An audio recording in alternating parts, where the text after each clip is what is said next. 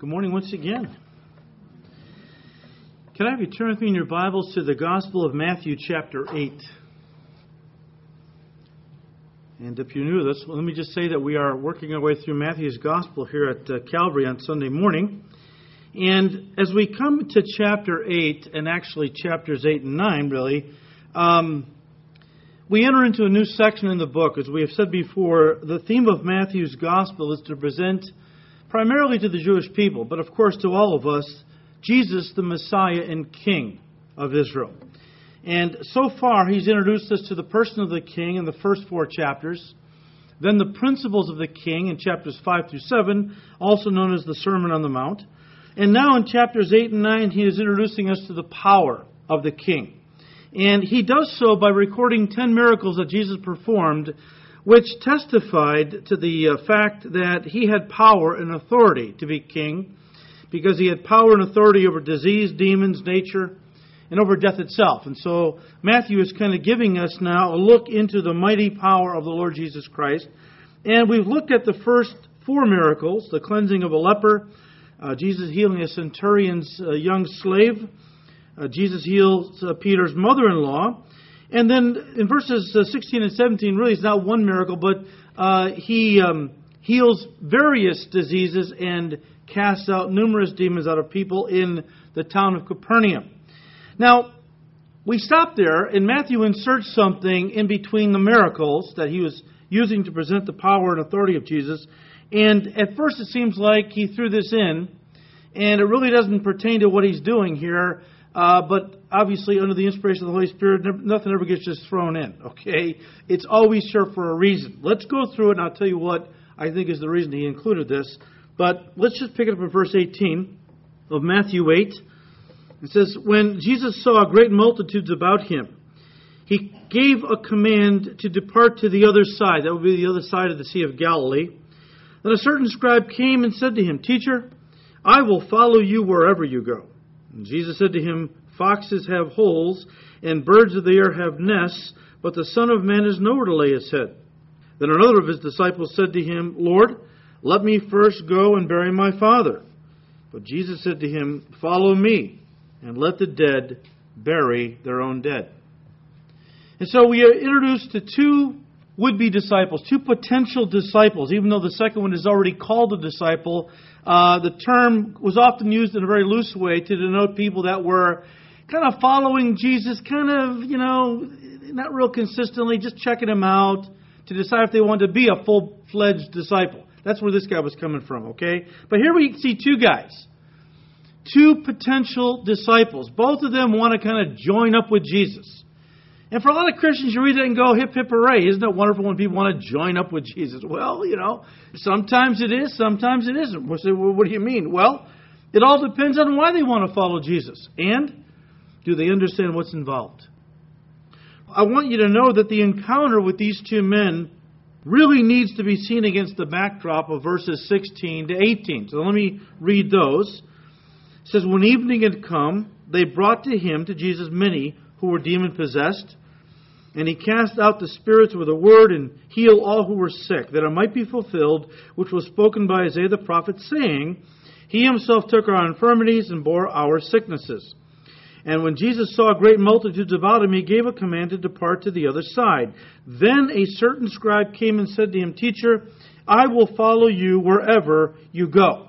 And it's important to see the context here, because it could very well be that the reason this man was so quick to promise Jesus that he would follow the Lord wherever the Lord went was because he was overwhelmed by the magnitude of all the miracles he had seen taking place that day. Jesus healed many of various diseases, cast out demons, no doubt healed the blind, the lame, and so on. These were spectacular miracles, and this guy, some people are kind of emotional, aren't they? I mean, they're more emotional than others. And this guy could have been one of those emotional type individuals where he was so overwhelmed at the magnitude of the miracles that he was moved to emotion and made a hasty promise. An emotional response instead of really a well thought out decision. And that was the point here. Jesus doesn't want quick, impulsive, emotional commitments from people who really don't understand the commitment that they are making to Him when they say, I'll follow you, Lord, wherever you go. Okay? Easy to say the words. A lot harder to live the life.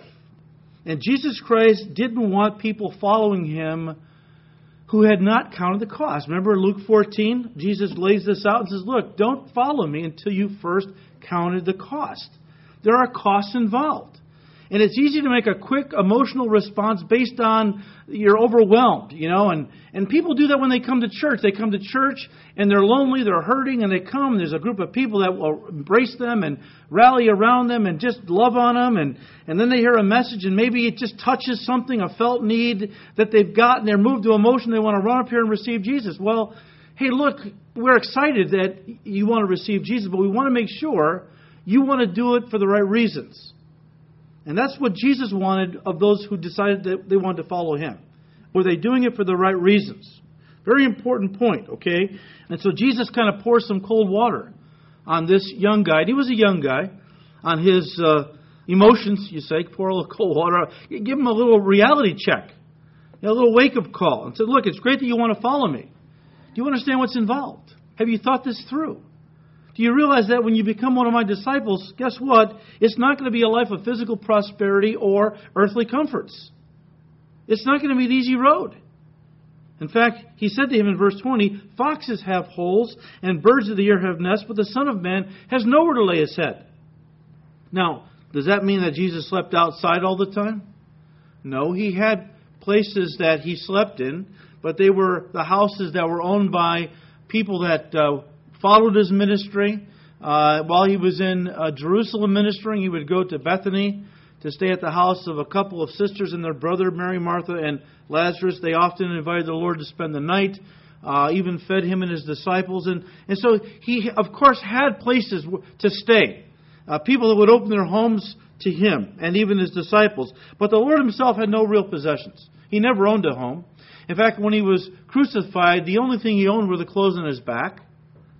So it's interesting how that today, so many pastors and TV evangelists are using the very thing to draw people to Jesus that Jesus used to push people away.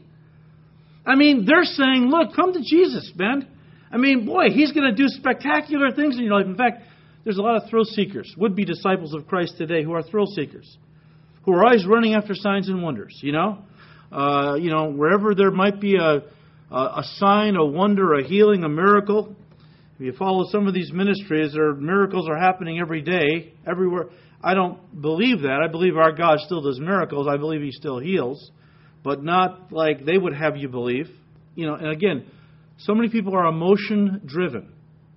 They're emotion junkies. And they want to get their Holy Ghost high in a sense, okay? They want to go to places where they can get a thrill. And so they run after signs and wonders, and many of them have been promised earthly possessions if they follow Christ. They can be rich and business prospering. That's drawn a lot of would-be disciples to Jesus that I don't think are really saved. And Jesus here chased people away for wanting to come to Him for those very reasons. It's just a sign of the times, though. As Paul the Apostle said, in the last days, people wouldn't want to hear sound doctrine, but would want to gather teachers to themselves who would tickle their ears. And we're seeing it today. So this first guy makes a hasty promise. And Jesus has to correct him, make sure that his thinking is right. Well, that was the first would-be disciple. Let's look at the second one, verse 21. Then another of His disciples, and again, this was not a man who was at this point genuinely committed, but he was checking things out. Then another of His disciples said to Him, Lord, let me first go and bury my father. But Jesus said to him, follow me and let the dead bury their own dead.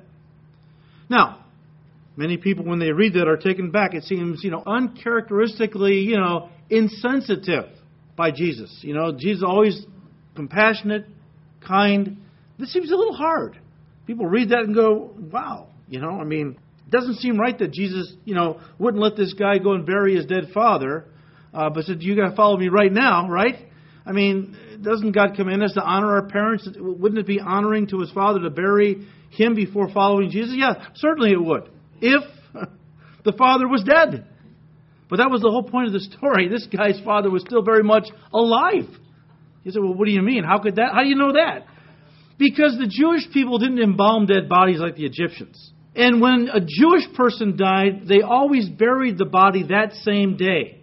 Hot climate, decay would start immediately. So, if you're not going to embalm, which preserves the body, you better bury that body real quick. And so the Jews typically buried, if a person died in the evening, that next day right away. But they always tried to bury that person as quickly as they could. Now here's the deal. If this guy's father had died that day, he wouldn't have been in the crowd following Jesus, talking to Jesus. He'd be home tending to his father's funeral.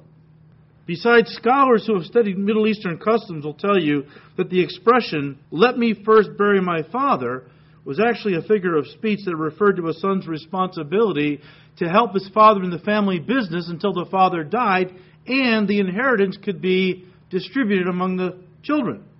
So you see what the man is really saying to Jesus is, Lord, someday when my father dies, it's always someday, right? I'm going to get serious. Someday when my father dies and I receive my inheritance, you know what? Then I'll be in a position financially to really get serious about you, Lord, and to really follow you with all my heart. So I plan on doing this, Lord. I plan on getting serious. But, Dad, he's going to pass away and get the inheritance. Then I'll be in a place financially where I'll be able to, really follow you. And so the first guy makes a hasty promise. What's wrong with this guy? What's wrong with this guy? He's guilty of what? Misplaced priorities. First guy, hasty promise, not thinking it through, not counting the cost. This guy, misplaced priorities. And you know what? There are a lot of Christians who basically say to the Lord, Lord, I'm not ready right now to follow you completely. But when I finish school, or I get that degree, or when I get that new position in the company, or when I start that business, Lord, when I finish this, then I'll really be ready to follow you with all my heart. Now, we have to be careful now. I don't want you to go away with the wrong impression. Because I heard a true story about a Christian mother. She had some small children. And she kind of interpreted this idea that we're talking about to mean that, she was not going to let her husband or her kids, small kids, come between her and God's work. So she decided God was telling her, abandon her family and go over to Africa and do missionary work. Now, that would be wrong. Because your commitment that you made to your husband or to your family, your kids, especially when they're little, that is your ministry. Okay? That is serving the Lord. So to say, I can't serve the Lord here, so I'm going to abandon my family to go somewhere else and serve God. God is saying, no, right now in your life, where your kids are small, this is your ministry. He said, what about a sickly parent? It sounds like Jesus would have us to abandon our sickly parents. So we have a responsibility. Look, I heard a story too, another true story as I was preparing this message about a woman whose father was not really able to take care of himself, but not so sickly he needed to be put in a home or anything. So she wound up getting him some good round-the-clock care, a live-in caretaker. And she felt God was calling her away to do some missionary work. Her father was taken care of. She went away for 3 years. And then the Lord brought her back to the States and all, and laid it on her heart that now was her time to actually take care of her father. And the father had felt kind of abandoned. He wasn't saved, and he was kind of holding that over her. But she felt God wanted her now to move in, take care of him, which she did. And she really loved on him and took care of him so much so that he was overwhelmed that he finally received the Lord before he died. So what we're saying is, look, make sure you're hearing from the Holy Spirit, okay? Make sure you're hearing from the Holy Spirit. The idea here, though, is with this young guy, his father wasn't sickly. There wasn't any reason why he had to stay with his father. It's just that the family business, he wanted his inheritance. Those are not good enough reasons to wait to serve God. God is saying, look, you follow me now. Okay, you follow me now. Jesus said, follow me, let the dead bury their dead. Again, it sounds kind of harsh, but Jesus was being absolutely on the money. He wasn't speaking literally, of course, because dead people can't bury dead people. But the expression, let the dead bury their own dead, was another figure of speech used back then. And here's what it meant. Let the world take care of the things of the world. In other words, look, you are not of the world any longer. Your priority is to make sure God is first in your life and you serve Him and do the work of the kingdom. You know why? Because the work of the kingdom is too important to push it off until later. There are people who are dying without the Lord Jesus Christ and going to hell. And you know what? That's for eternity. If the spiritually dead die physically, then they are eternally separated from God.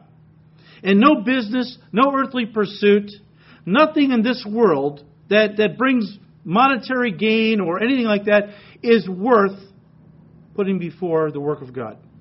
Because souls are at stake, and you know what? The eternal souls of people always supersede any earthly pursuit.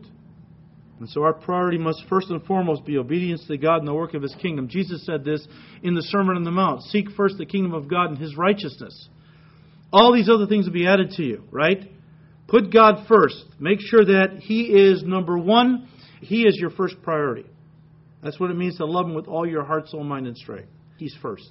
Now, why did Matthew stick this story of these two guys in amongst all the miracles that he was showing us that prove that Jesus had power and authority over sickness, demons, in fact, over all creation?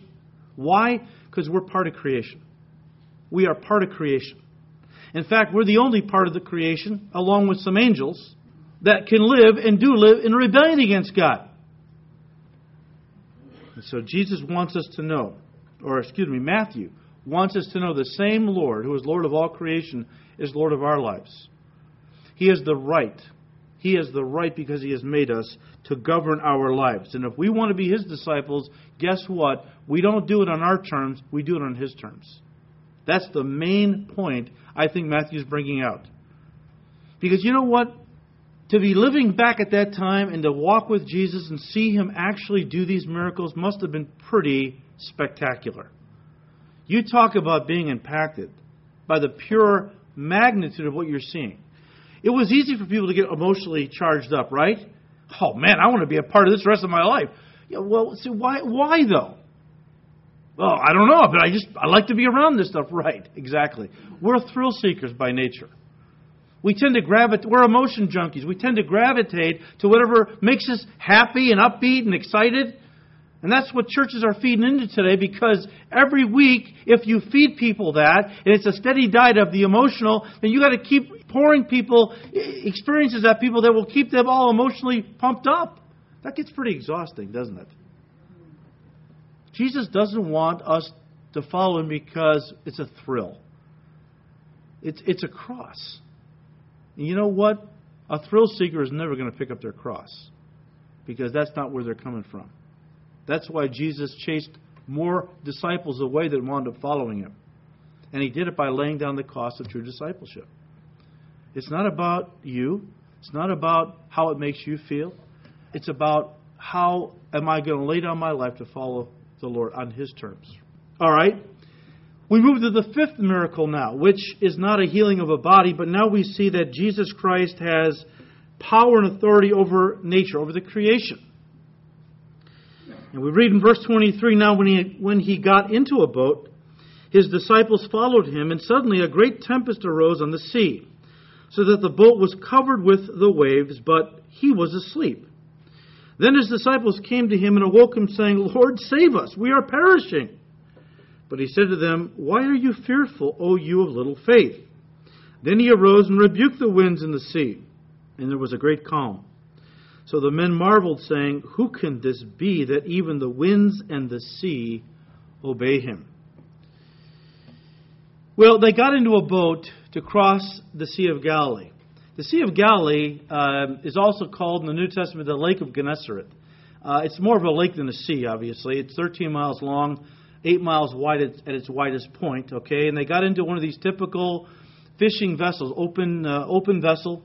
Not like a little rowboat, because these were commercial vessels that were used by commercial fishermen like Peter and James, John, and all, to fish. So they had to be able to dump the catch in the boat to get it back to shore. So these were not real small boats, but think of a very large canoe in that regard. But something wider, longer, but you get the idea. This was typically the boat that was used on the Sea of Galilee. No doubt this was the boat that they got into. Now here's the thing. When they got onto the Sea of Galilee, a big storm came up. Why was that? What happened? Well, here's the thing. The Sea of Galilee lies just over 600 feet below sea level. Mount Hermon, to the north, rises 9,200 feet above sea level. Now, the top of Mount Hermon, 9,000 feet, gets pretty cold up there. In fact, there's still snow up on top of Mount Hermon late into spring. I mean, because it's that cold. And here's what typically happens. You get the cold air, very cold air from the top of Hermon, rushing down the mountain, through the Jordan Valley, on over the top of the Sea of Galilee, the Galilee Basin, where there is very warm, if not hot air. You know what happens when cold air and hot air collide, right? It whips up storms. And as these winds hit, they begin to really churn. I mean, in fact, they smash off the eastern cliffs around the Sea of Galilee, twist and churn, and they really start to stir up the water on the Sea of Galilee. I mean, these things came out of nowhere, these storms. These guys were seasoned fishermen, at least 4 of them. And they had seen, no doubt, many storms in the Sea of Galilee, but this was a doozy, okay? And because they came up so quick without warning, they were very frightening. In fact, when Matthew says in verse 24, and suddenly a great tempest arose on the sea, the Greek word he uses, translated tempest, is seismos, the Greek word seismos. And we get the term or the word seismic from that Greek word, a reference to earthquakes. In other words, the storm was so violent that it shook the water in the lake, as one author put it, as if it were a glass of water in the hands of a great giant. So this was something. I mean, the storm became so fierce that Matthew tells us the boat was covered with the waves. Mark actually explains it a little better. He says the waves were breaking over the boat so much that the boat was already filling up. Mark 4:37. And yet here's Jesus. What's he doing? Is he wringing his hands with worry? Quick, row faster. You know, what's Jesus doing? He's asleep, right? He's asleep, right? Now, this is a beautiful picture of his humanity, first of all. He's about to give us a great display of his deity.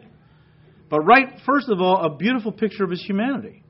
I mean, he was tired. He was exhausted from a long day of teaching, healing, and so on. You know, the crowd's draining you because, you know, folks, you know, they had needs, and they were looking to Jesus to meet those needs. And, of course, he loved everybody and tried his best to meet everyone's needs, but it drained him.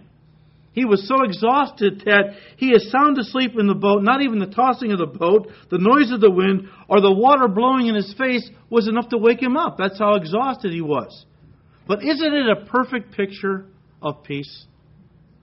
Yeah, I've told you guys this story before. Let me just share it with you quickly again. Years ago, true story, the city of Phoenix had a little contest for the art community. They were going to give a prize to the artist who could best capture the concept of peace on canvas would win a prize. Second place went to the artist who painted a very beautiful picture of a quiet meadow on a spring morning.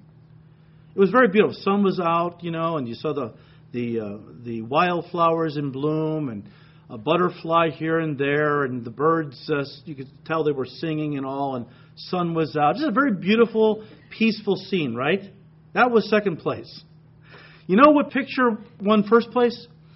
It was a picture of a very dark, stormy day. Close to some water, you see the waves were roaring. The artist painted, you know, where you could see the wind and the rain was coming down heavy and trees were bending, you know, and there was lightning, you know, in the painting, and a real storm was taking place. And then all of a sudden you look and there was in the cleft of a rock, okay, a little sparrow had built a nest and was sound asleep. And you know what? Those two paintings depict different Christians' concepts of peace. A lot of Christians think that peace is the absence of storms. And so they pray, God, give me peace. In the sense that, Lord, don't let the storms of life touch me. But God is saying, no, real peace is peace in the midst of the storm. Because the storms of life are inevitable. You cannot ask God to keep you from all storms. You know why? Because as the Arabs say, they have a proverb, all sunshine makes a what? Desert. All sunshine makes it. We need storms in our life. And we're going to see why in just a moment. And so God won't give us the absence of storms, but He will give us peace in the midst of the storm if we really trust in Him. That's the Lord Jesus. That's what He was epitomizing here in this story. The peace of God that passes human understanding, peace in the midst of the storm. Well, you know, it wasn't the circumstance that woke the Lord Jesus up, right? It was a perfect peace with the creation, no matter if storms were raging or not. You know what woke the Lord up? It wasn't the circumstance. It was his blockheaded disciples who didn't know how to have any peace because they didn't have any faith, right? And so they came to Jesus, verse 25, and said to him, awoke him, saying, Lord, save us, we're perishing. Actually, Mark records in his gospel that they said a little more. They also said to him, Teacher, do you not care that we are perishing? To which Jesus responded, Why are you fearful, O ye of little faith? Then he arose and rebuked the winds and the sea, and there was great calm. Why did the Lord say to them, Why are you fearful, O you of little faith? It's because Mark tells us that before they got into the boat, Jesus said to his disciples, Come, let us go over to the other side of the sea. Let us go over to the other side. Let me just say this to you. Two things you need to understand. If Jesus tells you, let's go over, guess what? There's no way you can go under. You know, if he had said, yeah, let's get into the boat, let's sink to the bottom. Well, that would be a little problem, okay? I'd be a little nervous there too. He didn't say that, right? He said, come, let us what? Go over. Let who? Us. That's the second important thing to remember. Who was with them in that boat? If that boat had gone down, Jesus would have had to go down with it. That wasn't going to happen, folks. You know one thing, if Jesus is with you, you ain't going down. I mean, he had work to do. And if Jesus commands you to do work for him, believe me, you might go through a storm or two. You're not going under because he's with you, right? I think that most of us as Jesus' disciples today, though, often face the storms of life the same way his disciples back then faced that literal storm in the Sea of Galilee that day. You know, we find ourselves in some kind of a storm. And you fill in the blank, right? But the circumstance is raging out of our control. Okay, you ever been there? Panic is setting in. Of course, you're praying. You're praying like you've never prayed like this, okay? You're crying out, Lord, save me. You know, don't you care? You know, why are you answering? Are you asleep? Are you up there, Lord? You know? And you're praying, and you know what? Often the Lord is silent, isn't he? Often the Lord is silent. And so we keep crying out in desperation, but nothing is happening. The Lord isn't answering. And the more we pray, the worse the situation seems to be getting until we have the feeling that the Lord has abandoned us. And so we start feeling, that's it. I'm done. I'm a goner. I'm going down. There's no way out of this. And just about the time we have given up all hope, suddenly the Lord answers our prayer, calms the storm, and says to us basically, why were you so fearful? Why were you so fearful? Did you doubt my faithfulness in your life? I mean, have I ever let you sink before? Have I ever broken the promise that I made to you when you first decided to follow me? That I would never leave you nor forsake you? Don't you realize that I was with you in that storm? Where did you think I went? You know, when Jesus is on board, guys, there's no way you can sink. When Jesus is on board, there's no way you can sink. That's why it's so important to have Jesus on board, isn't it? The question is he on board in your life today? What do I mean? I mean, have you invited him into your heart? Is he your Lord and your Savior? Are you a full-on committed disciple of Jesus with Jesus on board in your life? Look, I'd hate to get caught in one of those hurricane-type storms of life without Jesus. Left to fend for myself. I mean, there are so many people in our society who are sailing along in life, you know, plotting their own course.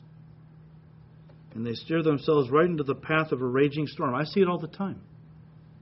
I see it all the time. These are unbelievers I'm thinking of primarily. You know, they don't want to take any direction from God. They want to do their own thing, you know. They want to be the master of their fate, the captain of their ship. And so they don't want to take any direction or correction or guidance from God and His Word. They want to do their own thing, and so they steer their life and often their families into the path of a raging storm, a terrible situation that is now tearing them and their families apart. And you know what? They don't have Jesus to turn to like we do as His disciples, or like those disciples literally back then. These folks are on their own. And my heart goes out to them because they don't have, when they face one of these severe storms in life, and we all face them, they don't have Jesus to turn to calm the storm, to comfort their hearts. And that's why we see so many shipwrecked lives in our society today. It's just a testimony to the rebellion in the heart of man that says, I'm not going to have you guide my life. I'm going to do my thing. I don't want you interfering with my life, Lord. And the Lord says, you know, if you let me take the steering wheel, I'll guide you through those jagged rocks. I'll take you to the desired harbor. No, I'm going to do my own thing. Okay. And people's lives are on the ground. Marriages get shipwrecked. Families get shipwrecked. Destroyed. It's sad. It's a testimony to the rebellion in the heart of man who refuses to bow the knee to the Lord Jesus Christ and say, Lord, take control. I can't do this anymore. I keep messing my life up. I want you to be the captain of this ship. And whatever you say, that I will do. But I'm not going to try to run this deal anymore. I can't do it. Listen, for those of us who have Jesus, quote unquote, on board in our lives, when you find yourself going through a storm, and you will, some bigger than others, remember this, Jesus Christ is with you. I mean, you know, your marriage this morning might be going through a pretty sizable storm. I mean, you know what? As you look at the situation, it looks pretty grim. You've cried out to the Lord many times. And as of right now, He hasn't helped you yet. You think He's not listening. Maybe He's asleep. I don't know. But don't make the same mistake the disciples made, accusing Him of not caring. That's a foolish charge. Don't lose faith. Trust Him to see you through it. I mean, maybe this morning it's not a marital issue, but it's a wayward child. That's a lot of heartache, isn't it? When you have a son or daughter that you've done your best to raise in the ways of the Lord and they've walked away, that's a hard thing. Maybe the storm you're facing right now is financial. Or maybe it's physical. Maybe you've gotten some bad news from the doctor. You've got a pretty serious condition. Look, don't lose heart. You know, fight that sinking feeling, if I could put it that way. I mean, the Lord is with you. And even in this storm, He is working to teach you things, to show His power. But you know what? The devil's going to do his best to tell you God doesn't care. That God isn't listening. God, you know, and you know what? As the problem intensifies, even though you're praying like crazy and things are getting worse, the natural reaction is to think, God, you don't care about me. And God is saying, didn't I tell you that all things were working together for your good? You're going to have to trust me. I heard a true story about a guy who was actually shipwrecked on a uninhabited island, okay, and was able to scrounge a few things before the ship went down and dragged him to shore, and he built himself a little makeshift hut to keep him out of the elements, and all by himself. And he was a believer, and he would scan the horizon every day, praying and scanning the horizon, looking for any rescue vessels, you know, and just trusting God that God was going to spare him eventually, right? And so one evening he's out looking for food. He comes back, and to his horror, his little hut is engulfed in flames. What would you think? Okay, what would you, if that was you? Here you are in this terrible situation. You're praying. You're trying to make the best of it. You're trusting God. And all of a sudden now, the few possessions you have, they're all gone. What would you think? You probably think, God wasn't so kind. God wasn't so good. Here He is kicking me when I'm down. Thanks, God. A lot of people feel that way. He was just devastated. He fell on the beach, slept. Next morning he wakes up and he sees a rescue boat coming. Comes to the shore. Captain steps out. The guy says, how did you find me? He said, we saw the smoke from your signal fire last night. Isn't that interesting? God said, I don't mean evil for you. Even in the circumstances you can't understand it, trust me. I'm working things out. Now, that doesn't mean that every marriage will be salvaged. That doesn't mean that every situation will work out the way we want. That requires faith too. That ultimately God is in control. And if the thing doesn't work out the way I'm hoping for, what's God got for me in it? What is God teaching me through it? Very important lessons. And so let's finish up. Verse 26. Then he arose rebuked the winds after he rebuked the disciples. He rebuked the winds and the sea, and there was great calm. And here's the thing, folks. These guys were fishermen. They had been through storms. When a storm subsides, you know how that goes, right? Still a little wind blowing, waves are still choppy, lake is still choppy. It was instantly calm. That blew their mind. Verse 27, the men marveled, saying, "Who can this be, that even the winds and the sea obey him?" The disciples were so amazed and marveled at such power displayed by Jesus over creation that it led them to ask, who can this be? I mean, that even the winds and the sea obey him. Who can this be? It be the Lord of glory. That's who it be. The God of all creation. The only one who has that kind of power and authority over his creation. I love what the psalmist said in Psalm 89, verses 8 and 9. O Lord God of hosts, who is mighty like you, O Lord? Your faithfulness also surrounds you. You rule the raging of the sea. When its waves rise, you still them. Psalm 46, verses 1 to 3. God is our refuge. Keep this in mind if things in our country get rough. Okay, keep this in mind. God is our refuge and strength, a very present help in trouble. Therefore, we will not fear, even though the earth be removed, and though the mountains be carried into the midst of the sea, though its waters roar and be troubled, though the mountains shake with its swelling. I'm going to trust God. I'm going to have peace in the midst of the storms. This is going to be literal during the tribulation period. But right now, of course, it applies to us in the various storms of life that we face. And let me just end by saying this. The passage concludes with the statement, who can this be? Who can this be? That even the winds and the sea obey him. It really doesn't end with the idea of applying this to the personal storms of our lives, although we can do that and have done that, and how we need to keep our eyes on him, and he will see us through and work it out for his glory. But the real point is Christology. Who can this be?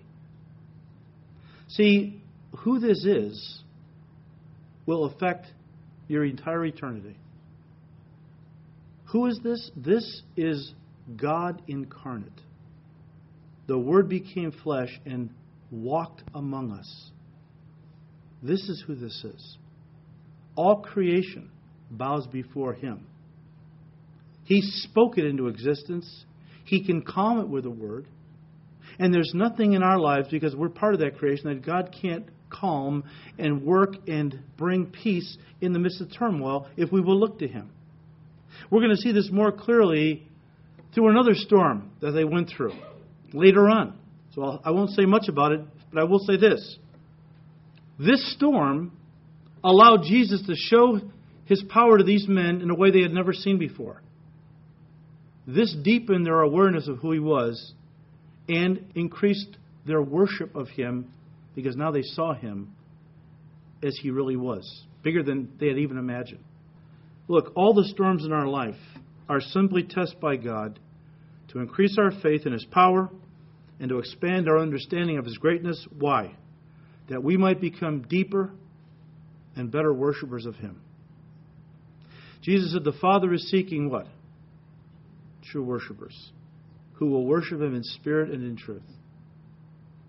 How are you going to worship God if you don't properly, if you don't really understand, and even a small, we'll never understand his full glory and greatness on this earth. We have to be glorified before we can even begin to understand how great he really is. But God is always trying to increase our awareness of how great he really is, because it deepens our worship of him. We, on the other hand, here's what we're always trying to do. We're always trying to figure God out. That's what we ask, why, God? Is it? We go through a circumstance, storm. What do we ask? Why, God? See, we want to figure God out. God doesn't play that game with us. He doesn't tell us the whys. He just keeps pointing us back to who he is, right? Book of Job. But we want to always figure out the whys of God. That makes God small. Because we want to understand God. God wants to make himself big so we can worship him better. It was J.B. Phillips who translated the New Testament. Good translation, paraphrase. J.B. Phillips' translation. Here's what J.B. Phillips said. If God was small enough to figure out, he wouldn't be big enough to worship. So that's the choice you got. You got to drag God down off his lofty throne and try to squeeze him into our thimble brains. You know, the infinite God, squeeze him into our little finite minds and have a lot of leakage in the process. And, you know, or you want to just, okay, Lord, I'm not going to even try to comprehend your greatness. I'm just going to, wow. You know, when you work, I just stand in awe, go, wow. That was incredible. Man, my back was against the wall. I thought I was going under, man. I thought I was a goner. And then God steps in and wow. And what does that do? It causes us to fall to our knees and worship. That's what he wants. And that was the point of this story. That we follow the Lord for the right reasons, understanding what we're getting ourselves into. It's all for his glory. And then when the storms come, it's still about his glory. It's not about me. It's still about him. Because I want to know him in a deeper way. I can't do that without storms. So may God give us the grace to understand, and when the storms of life come, and they will come, that they don't make us bitter, they make us better worshipers. Father, we thank you so much for your goodness and grace. Lord, we don't even begin to know you, really. I mean, I know that as your people, we do know you enough to be saved, but Lord, I know you're always trying to increase our knowledge of your greatness. And yet so often, Lord, the very storms you use to do that, we're complaining about, feeling sorry for ourselves, charging you foolishly, like you don't love us, and so on. When all you're trying to do is help us to know you better, that we might worship you deeper. We just thank you, Lord, for your goodness and grace. Teach us the lessons that you have taught us this morning, but teach them in a way, Lord, that we apply them and live them out in our lives. We just praise you, Lord. We love you. We thank you now for all your promises. We just thank you, Lord, for everything you've blessed us with. We ask all this in Jesus' name. Amen.